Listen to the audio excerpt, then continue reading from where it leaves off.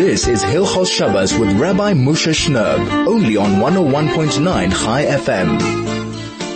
101.9 Chai FM. This is Soul to Soul on your radio on Friday afternoon. A warm welcome to our entire radio family. Thank you so much for taking time on what's becoming one of the shortest Fridays of the year to turn on your radio, turn on your device, wherever you might be in South Africa or the world, and spend a few minutes with us learning some Torah, preparing ourselves for Shabbos Kodesh Haboleinu L'Tova Parshat Behaaloscha as it's coming. Let's not waste any time and get stuck right into the Torah.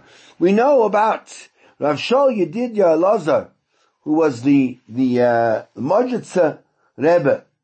So he was known as a tremendous Gadol in Torah and Chasidus, and he was the Rav of various Kehillos in central Poland, but his main notoriety amongst Klal Yisrael became known because he was an amazing composer and singer. Many thousands of Hasidim would come to his Beis Medrash to listen to the beautiful, amazing melodies that he used to compose.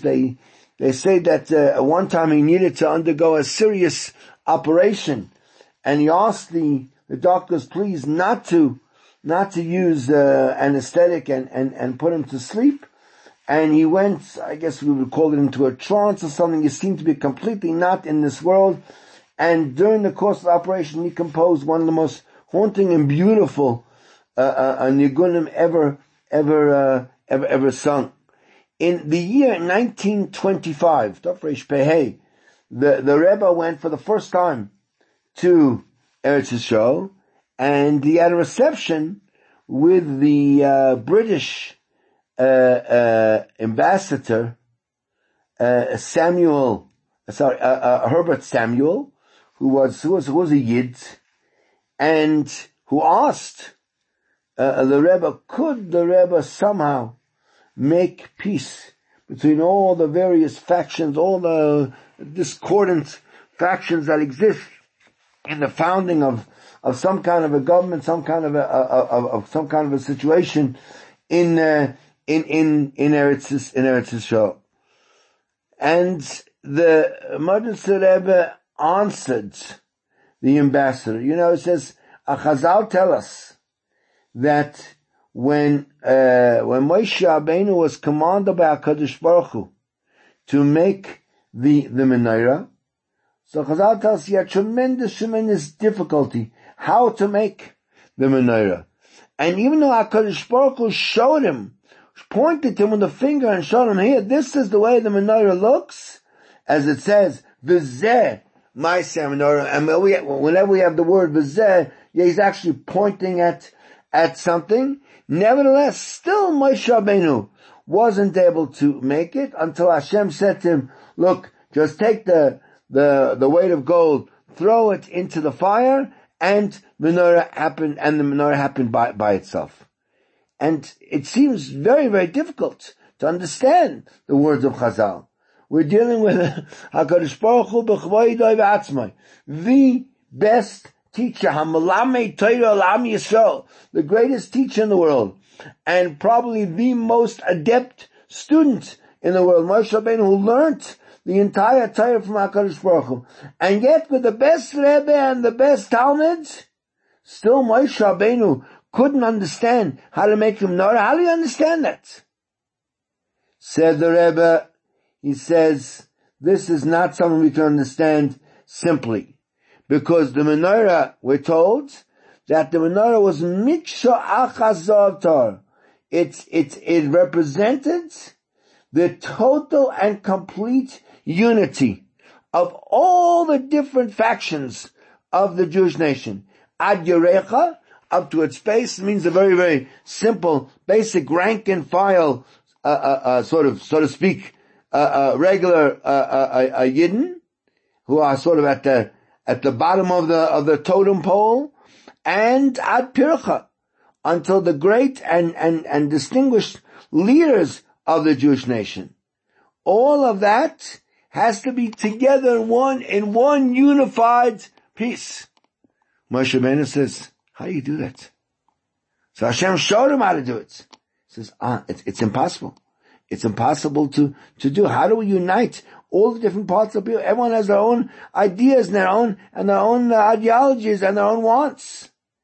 Says, can only happen if one day HaKadosh Baruch Hu does it. HaKadosh Baruch Hu will take away all the different desires for each faction to have their own place in the sun and kind of be in charge. Then, Be'ez Hashem, when Mashiach comes, HaKadosh Baruch Hu will make the peace. But in the meantime, it's an almost insurmountable task. This is 101.9 Chai FM. We'll be back in a moment. There's so much more to talk about.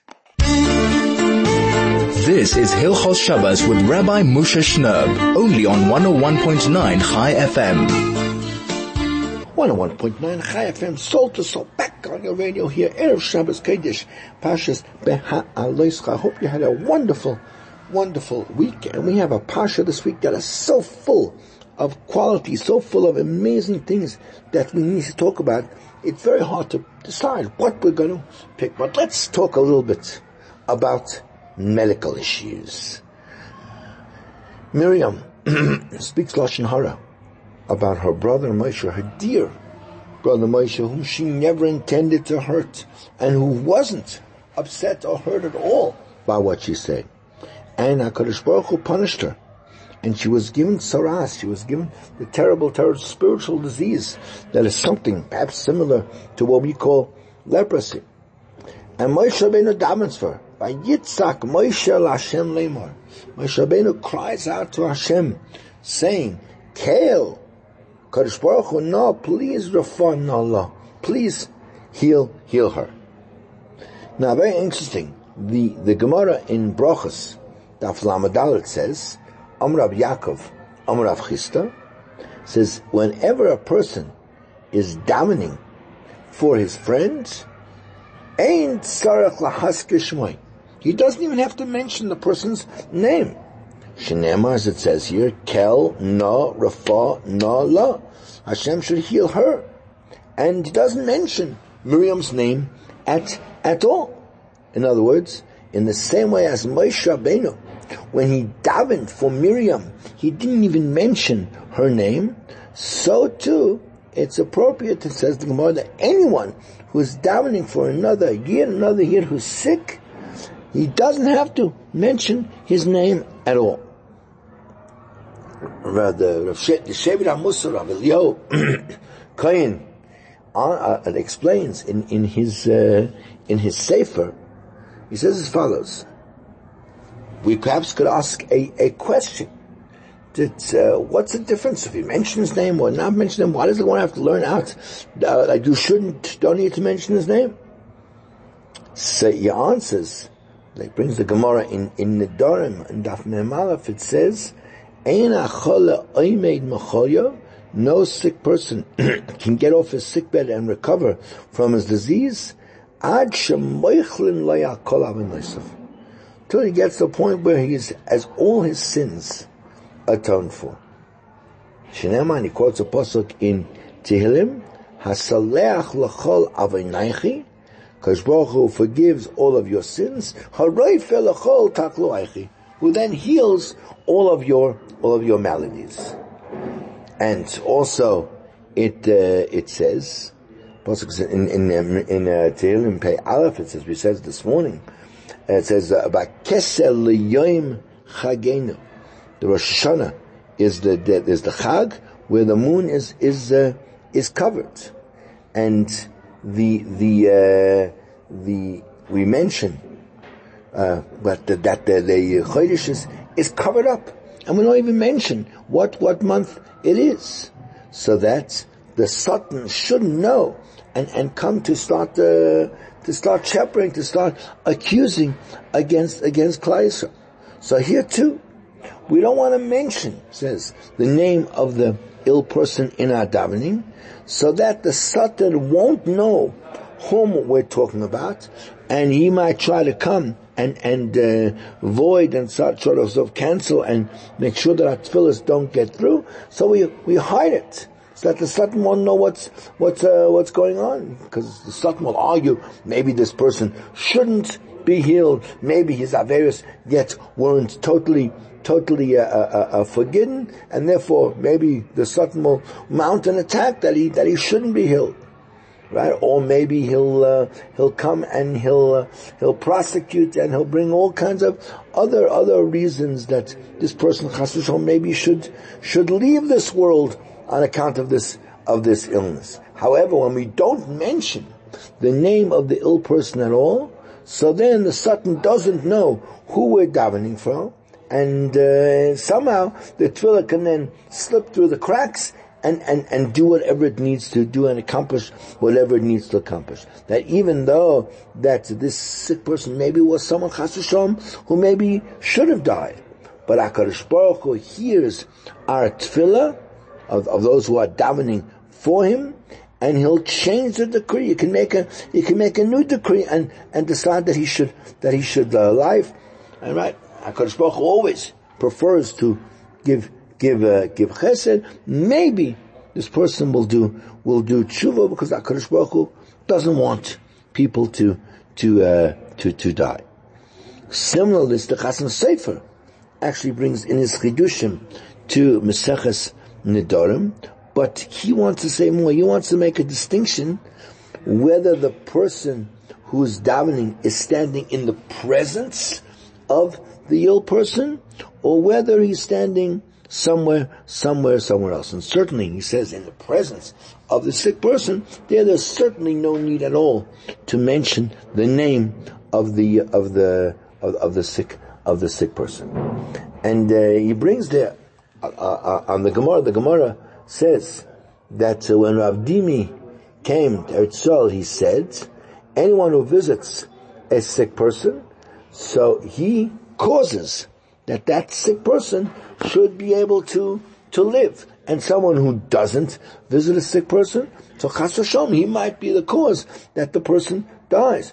Why does that cause, says the Gemara? So if you want to say that when a person visits the Chayle, so he davens for him that he should live, and if he doesn't visit the sick person, then is that considered he's literally davening that he should die? So the Gemara says, what? How could it be that a person will be davening that someone should die? But he says, if you're not visiting the sick person, so then you're not really going to daven for him, and neither that he should die or that he should live. And the Rosh explains there, that's a terrible thing.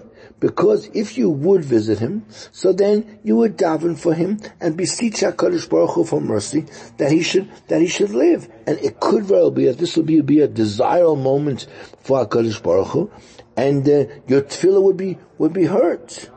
And by not going to visit, so you're not taking advantage of that possible opening of that possible desirable moment for HaKadosh Baruch Hu, and therefore the tefillah is not there, and Chas v'Shalom, that could be a cause that the person should die. And the Ran says even more, that's why it says that if you visit the sick person, so your tefillah helps so much, it can even go so far as to actually change the decree and allow this person to live. Why? Because this is the very, very, very beneficial tefillah that one says for a sick person. And then the Chasam Sofer explains that he wants to explain this based on what Chazal say Gemara in Brachos, that if a person davens in front of a chayla, so then you don't need to mention the name at all. And he brings up also Kel Norafa Nola, and the Sfarim bring down on this Gemara that by mentioning the person's name, on the contrary, that might be, in that situation, not a positive thing, because then you arouse various kind of judgments, possibly, against the person. Even though that the tefillah itself is very, very beneficial, but nevertheless, sometimes if you're going to mention a name, that could be slightly negative, because that then singles him out.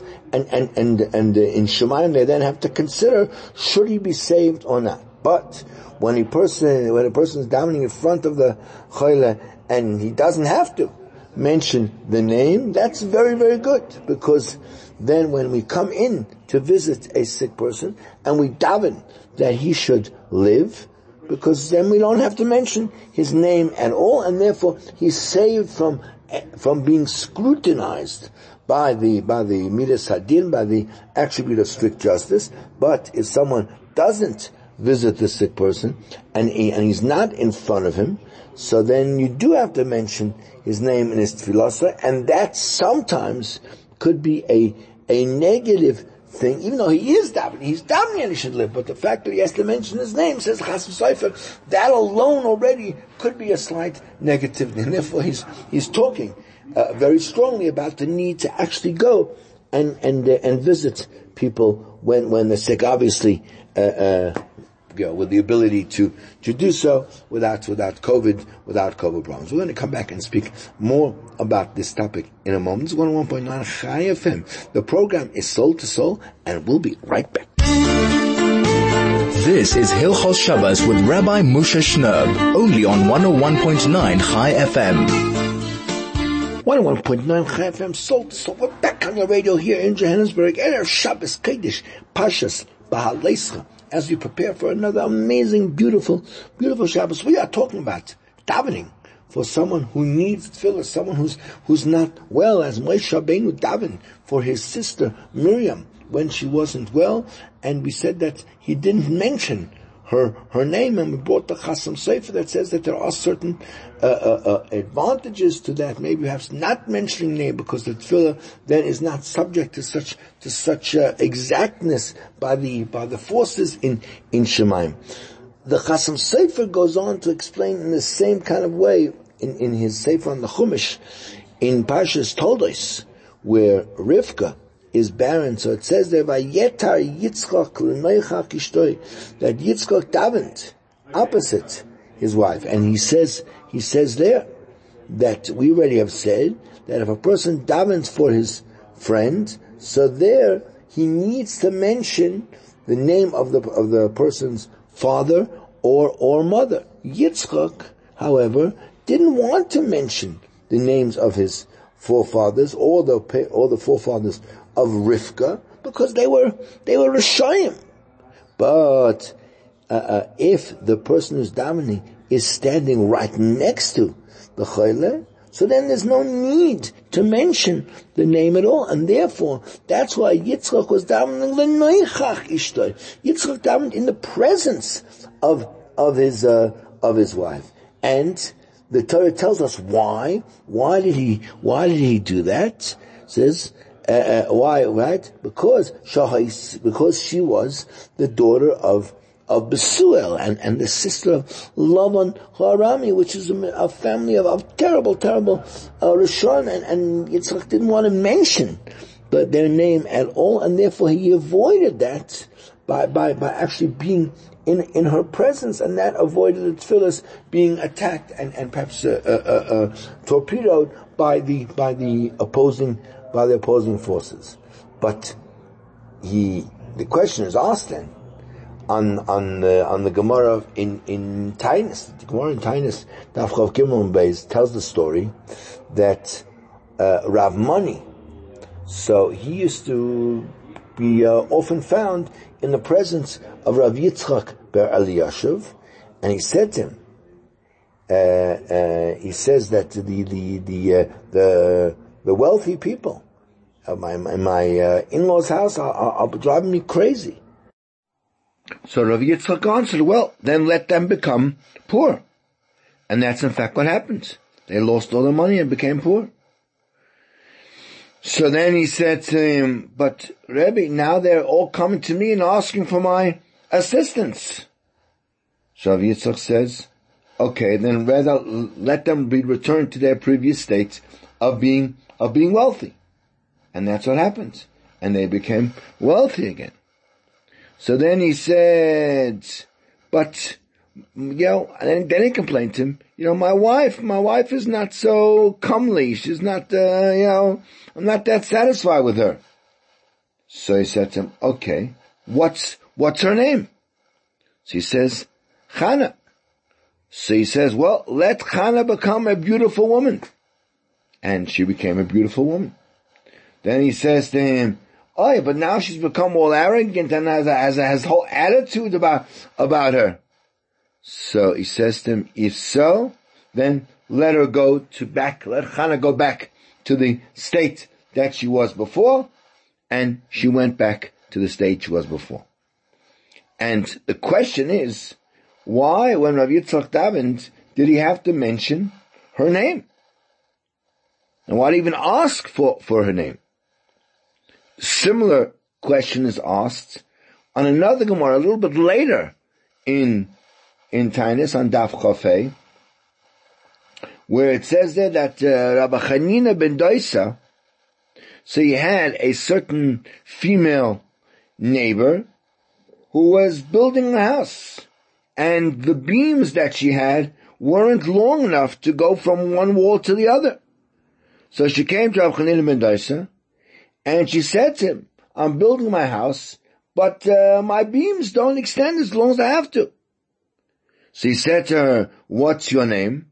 So she said to him, my name is Eichai. So he said to her, Eichai, let your beams be extended. And the Brisa says that they extended so long that they actually stuck out one amma on each side. And again, why did he have to know her name? You already said that when you're speaking to a person directly, you don't have to mention the name. So perhaps the first question from the Gemara about Rabbi Yitzchak ben Eliashiv, so perhaps that we could answer based on what the Chasam Sofer said, that the Chasam Sofer made a distinction between when the person you're davening for or about is in front of you, or when he's not in front of you. Look, when he's not in front of you, then you need to mention the name. And therefore, in the case of Rabbi Yosef, he had to ask the name of the woman because she wasn't there. But the question remained very strong on the second story, on the Gemara and Daf Chavei. That remains because the woman herself who was building the house came to him. So why did he have to ask her name? So perhaps you can say something a little bit different to explain the Gemara why you don't need to mention the name of the Choyle in the following way. They tell a story about the Baba Sali, that one time he wasn't feeling so well, and they didn't have any choice. They had to get a doctor in to examine the Rav. So the first doctor arrives. However, the Baba Sali pushed him aside. He wouldn't allow him to examine him, and he asked that they should bring another doctor. They brought a second doctor, and he also, Baba Sali didn't find favor with him. And again, they had to bring a third doctor, and even this one, the Baba Sali rejected out of hand. And only the fourth doctor would the Baba Sali allow himself to be examined by him, and he in fact examined the Rav, and he wrote a script for whatever medicines the Baba Sali needed to take.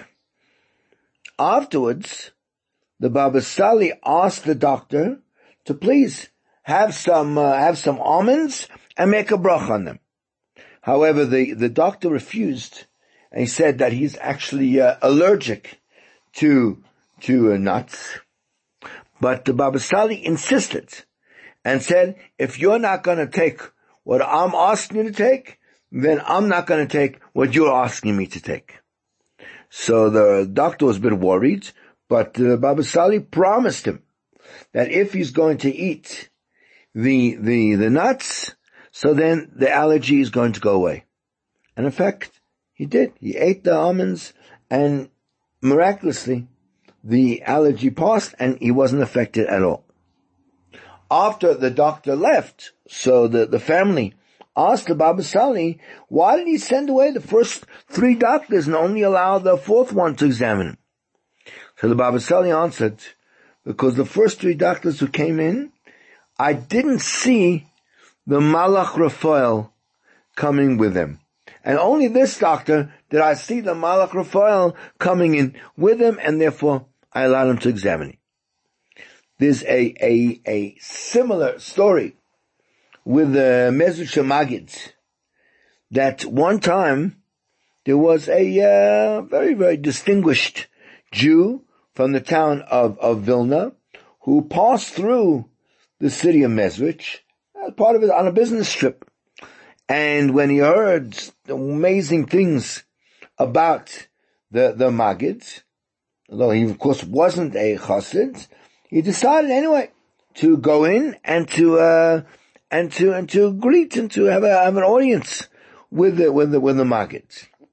And when he came in, he said the Magid that really he doesn't really have a specific request to make of him, but he came all this way and he wanted to come to see him because he heard about the great tzaddik and amazing things had come to his ears, and that kind of awakened within him the desire to go and see his sort of holy countenance.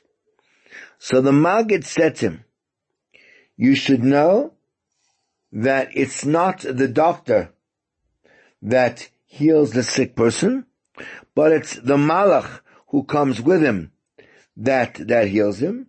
He brings the refuah. And if he happens to be the doctor of the king, you should know that the Malach Raphael will accompany him personally.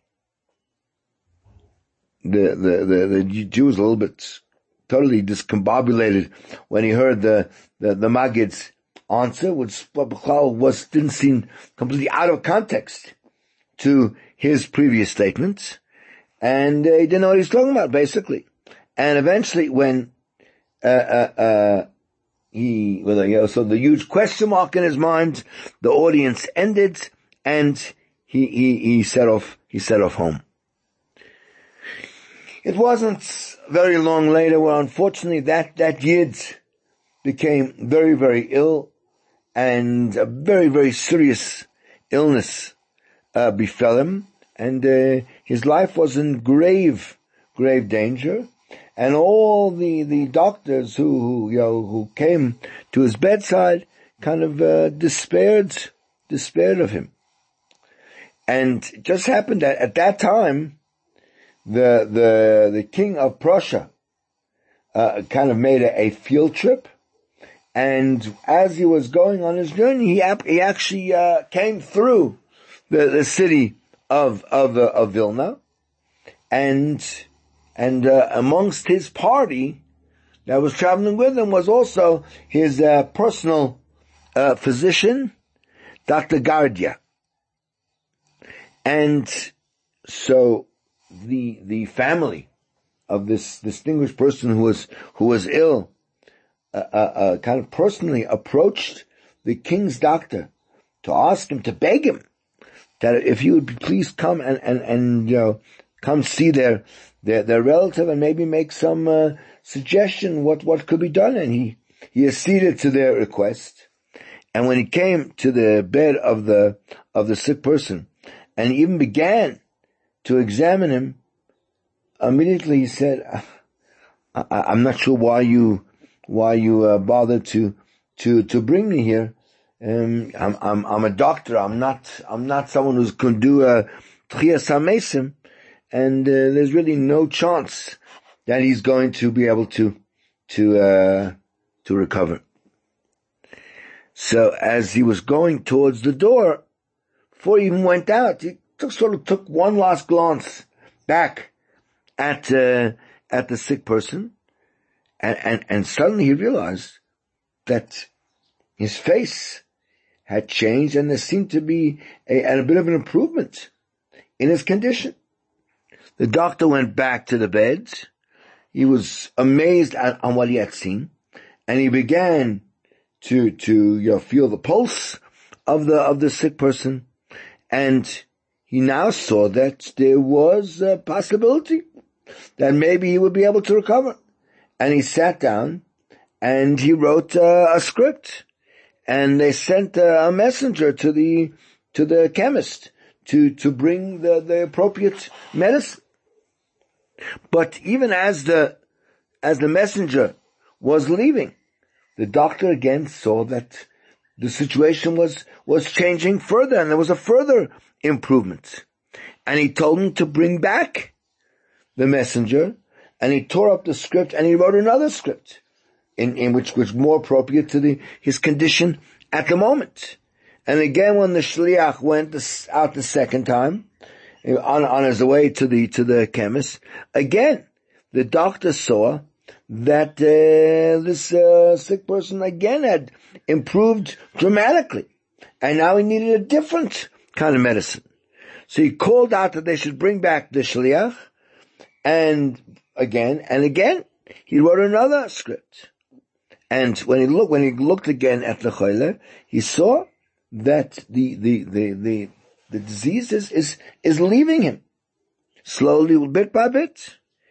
And the doctor was absolutely amazed. He had never seen such a thing happen before in his life. And a short time later, the sick person got stronger and sort of sat up on his bed, and he turned to the doctor, who was still sitting there in total amazement. And he said to the doctor, you should know that it's not the various medicines that are going to heal me. It's the Malach, Raphael, who accompanies the doctor. That's the one who heals. And he began to explain to him that he wasn't saying this off his own bat, but he was saying this from what he heard from the holy mouth of the Mezritch Magid. The doctor was absolutely beyond himself to hear this. And he asked, where does this person live? And he wrote down in his diary his name and the city where he was, and he went. So from that day, Dr. Gradia could not come back to himself.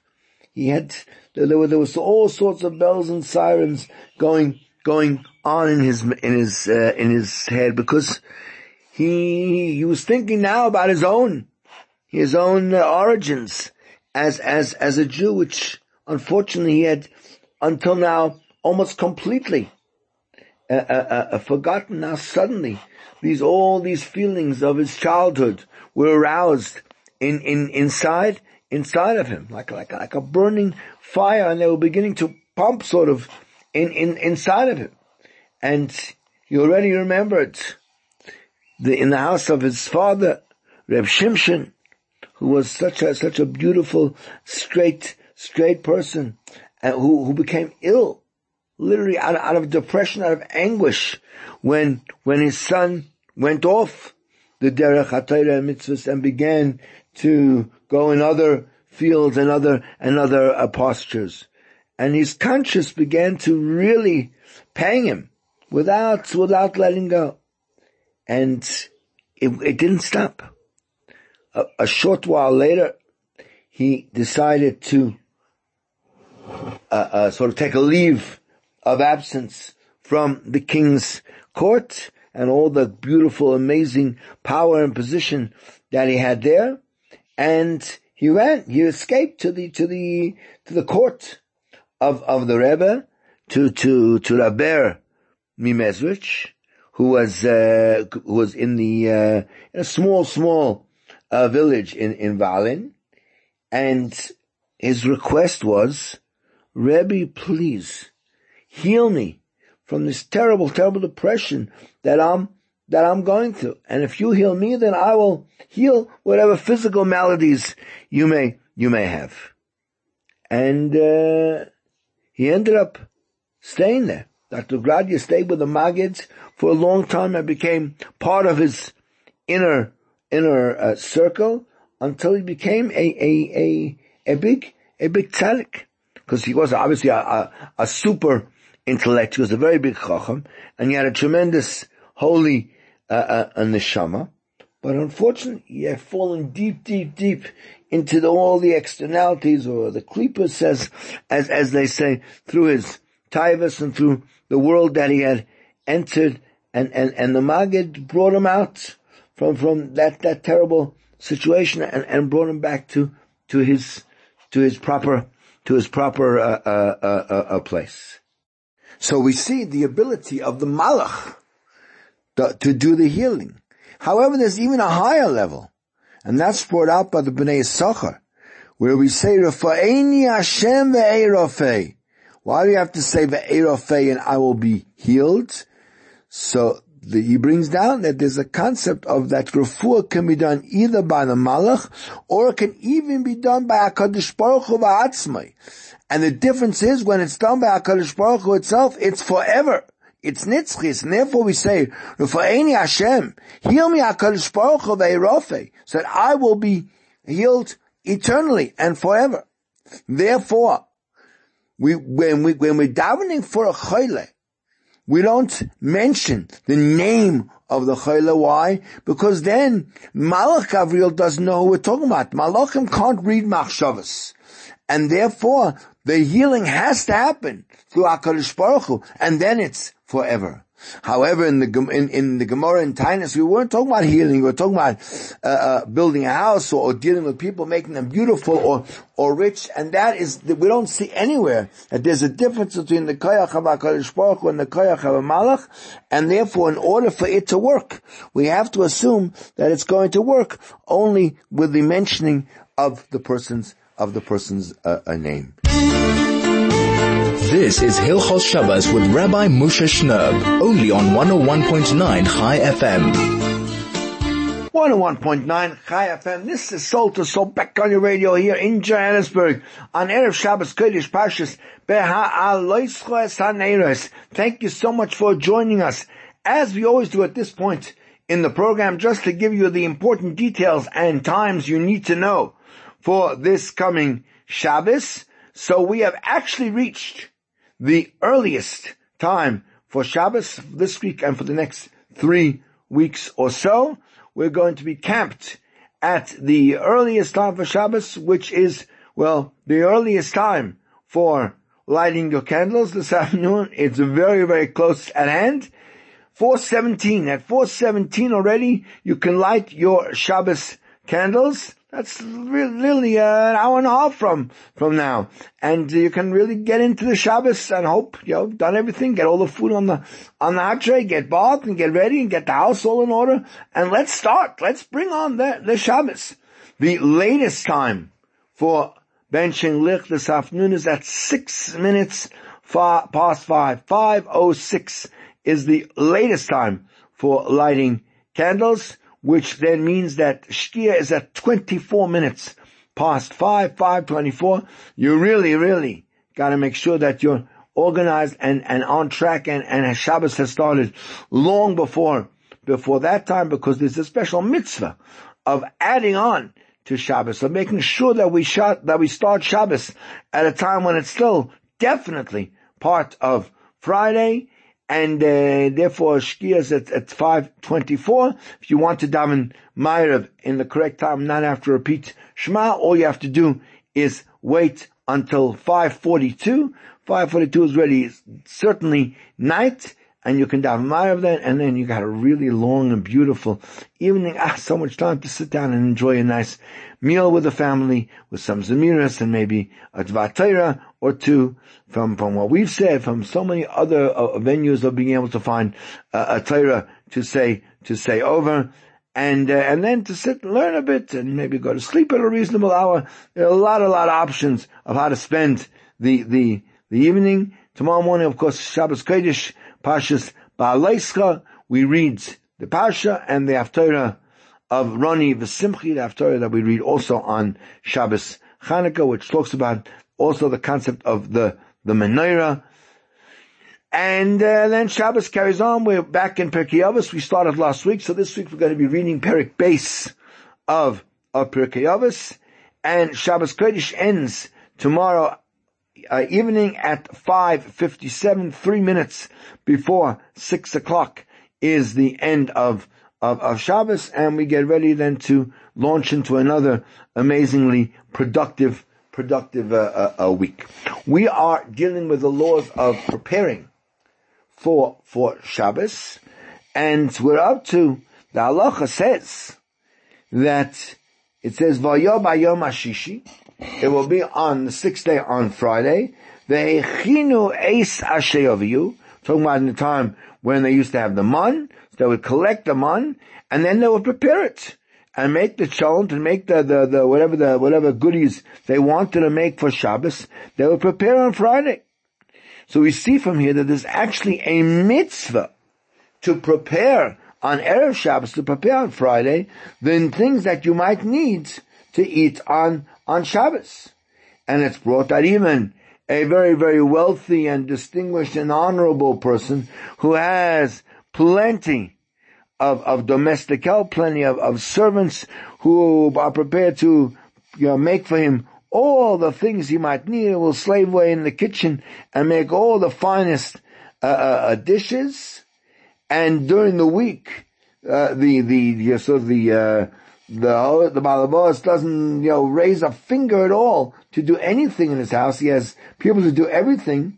Nevertheless, one has to make a huge effort to do something in order to show one's anticipation and one's love for the honor of Shabbos.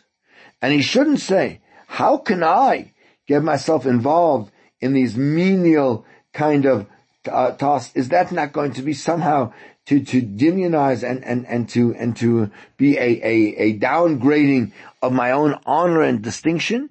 Says rather on the contrary, a person should know this is the greatest honor for a person, that he should be involved in preparing for Shabbos Kodesh and to honor Shabbos. And even someone who's busy learning Torah all day. And there are other people who are prepared to make everything for him for Shabbos. It's a mitzvah that he should also participate in some level in the preparation to get ready for Shabbos. It's the Gemara talks about, the Gemara in Shabbos Kuf Yotes talks about great Gedolei Yisrael and the most honored and distinguished people of all the generations, that they also would involve themselves in the preparations for Shabbos. It says that Rava used to salt the fish in honor of Shabbos, and Rav Chisda used to cut the vegetables, used to make the Israeli salad, cut the vegetables very finely in honor of Shabbos. And Rav Yosef used to chop wood so that they can make a fire in the oven to cook the cholent. And Rav Avo and Rav Zera used to light the fire in order to cook the food for Shabbos. And Rav Una and Rav Papa used to prepare set up the candles for Shabbos. And Rav Nachman used to clean the house on Shabbos. And bring in the Shabbos kalim that he needed and put away the weekday things. Right? And obviously, we don't have to even begin to talk about the greatness of the names we just mentioned. These were Amoraim. They were amazing people. Nevertheless, they took the time to get involved. And obviously it's worthwhile to point out that we're talking about very, very the aristocracy of the Jewish nation. That there was no one in their whole generation as great and as distinguished as they were. They were the Gedolei HaTorah. They were the leaders of the whole community. For example, we know that Rabbah and Rabbi Yosef, they were the Rosh Yeshivas of all of Babel. And at that time, the two Rosh Yeshivas, the two greatest Rosh Yeshivas in Bavel of the two huge yeshivas, which were Sura and Pompadisa. So they, together with the Reish Galusa and his sort of political ties, they basically were in charge of the entire Jewish world in that area, right? In that whole area that was under their responsibility, right? He was Rosh Yeshiva.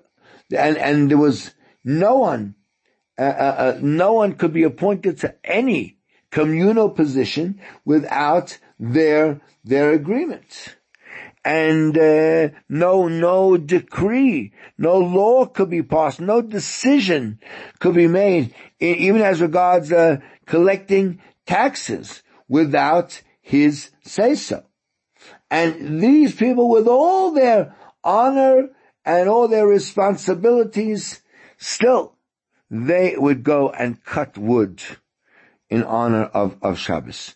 And Rav Huna and Rav Chisda and Rav Papa and Rava, they were the Rosh Yeshivas in Bavel. And Rav Avo was the leader of a Yidden in Eretz Yisrael.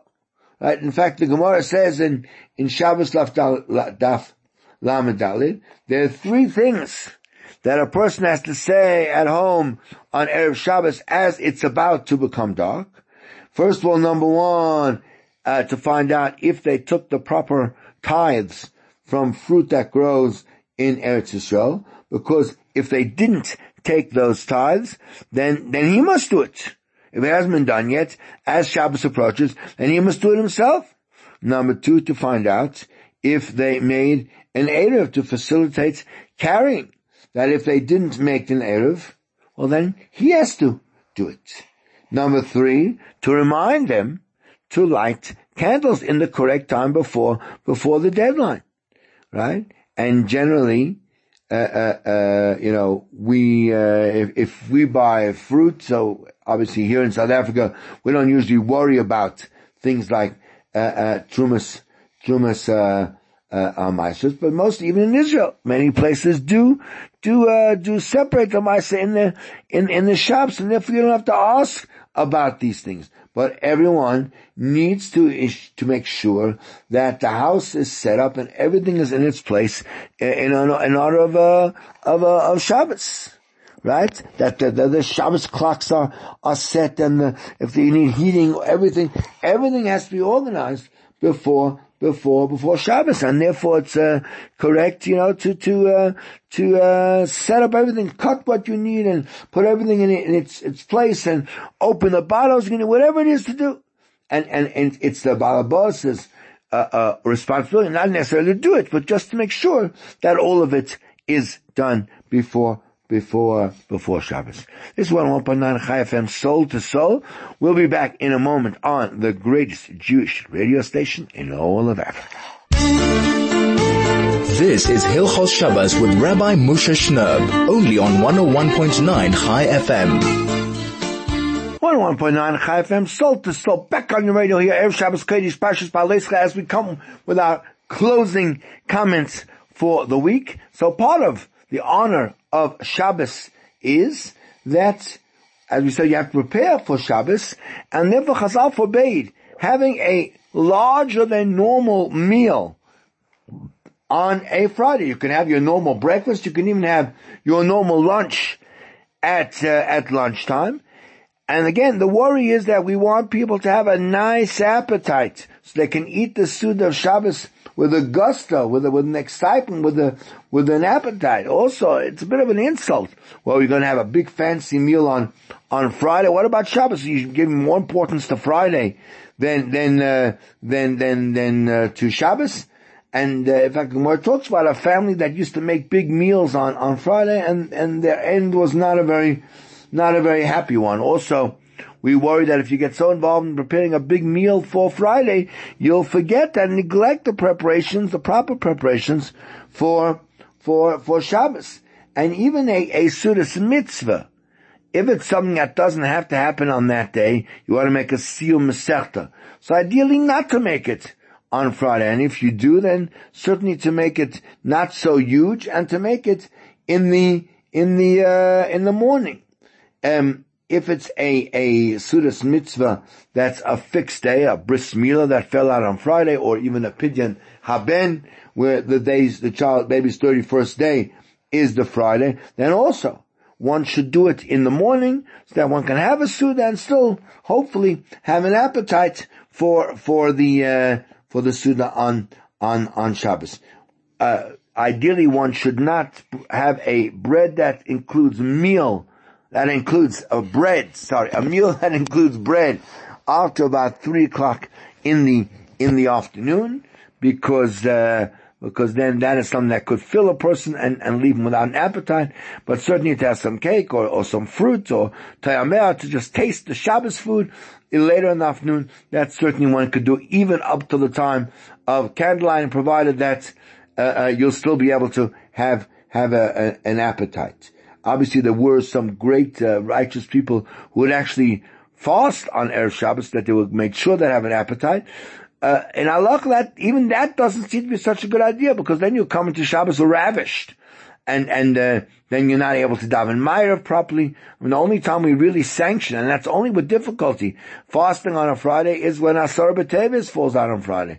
So yes, to eat with moderation, eat so that you can have an appetite when Shabbos comes, and obviously to prepare the food on Friday so that you'll have Shabbos, all the food ready, and you'll be able to sit down to a really appetizing meal when Shabbos comes. That about finishes the time we have for this Erev Shabbos Kodesh. As always, it's such a pleasant, such an honor to have the few minutes to spend with you, and hopefully to share some beautiful Torah thoughts. Today we spoke about the difficulty of Moshe Rabbeinu making the menorah, and we spoke quite a lot about davening for sick people, and whether you do have to say the name and why not, and we gave a beautiful explanation for that, and we spoke a little about preparation of Shabbos. Lots of things to talk about at the table, lots of things to think about, and just a moment now to wish each and every one of you, first of all, thank you for joining us, and to wish you a beautiful, warm, unified, kind of a growth-orientated Shabbos of rest, of productivity, of inspiration, and Be'ez Hashem, a Shabbos that will turn out hopefully to be Yom Shekula Shabbos, a day that's complete rest and complete tranquility. To each and every one of our radio family, I wish a warm and beautiful good Shabbos.